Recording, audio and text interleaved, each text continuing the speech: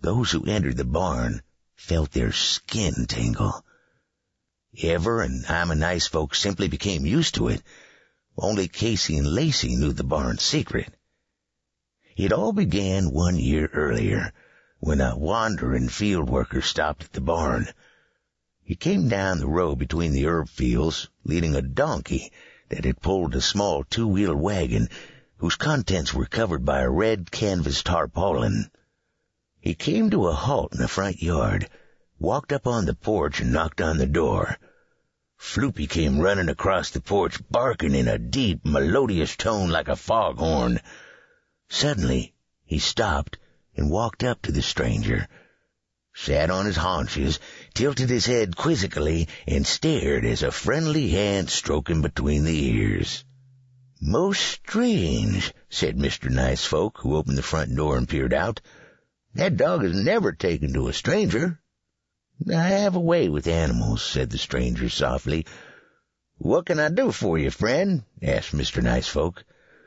"I'll help around the farm and work in the field if you can use a good hand." Mr. Nice Folk shook his head.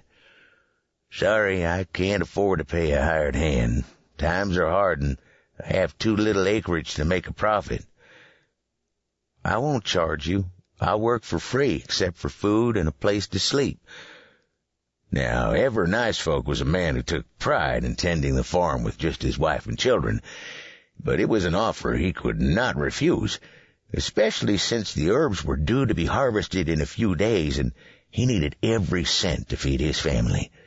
He was also 2 months behind on the mortgage on the farm, and was afraid the bank might take his hard-work land away, land that had belonged to his family for 4 generations.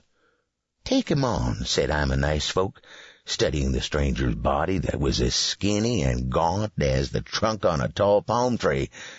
"He doesn't look like he'll eat much." An extra pair of hands would be welcome, thought Mr. Nice Folk. A kindly man, he took pity on the stranger, who looked as if he hadn't eaten since last Valentine's Day.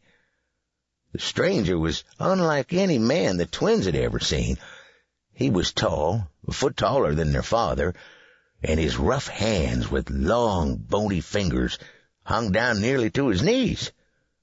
He was as quick in his movements as Ever Nice Folk was slow. His head turned from side to side, whipping his long gray beard back and forth like a child's swing. But his black eyes stared straight ahead with the intensity of a pair of headlights on a car. To Lacey and Casey, he looked like an unstuffed scarecrow. His appearance wasn't the only thing the Nice Folks found unusual about the curious stranger. His donkey was as white as one of Mrs. Nice Folks' bedsheets, and the cart the animal was hitched to had been painted a gleaming gold. When asked his name, the stranger replied, "I'm called Suko Sukop." "That's an odd name," said Ever Nice Folk. "It's the only one I got," answered Sukop. "You can take your meals with me and the family, but you'll have to sleep in the barn, and mind you, don't light any lanterns or candles. I don't want my barn burned down." Sukop stared at the stone walls and shook his head. "Not much chance of that." Ever Nice Folk nodded toward the wagon. "I'll give you room and board to bring the herbs to the barn with your wagon and mule." Sukop smiled and patted the donkey. "Hear that, Mr. Periwinkle? These good folks are going to pay us to bring in their crops from the field." Mr. Periwinkle lifted his head and brayed. Then, without another word, Sukop set out for the barn, followed by Floopy, who had taken an obvious liking to him, and Mr. Periwinkle, who pulled the cart. Lacey laughed and said, "Didn't any of you recognize his name?" "It's dumb, that's all I know," said Casey, watching Sukop until he disappeared through the big barn door. "He's nobody I ever heard of around these parts," Mr. Nice Folk said, shrugging.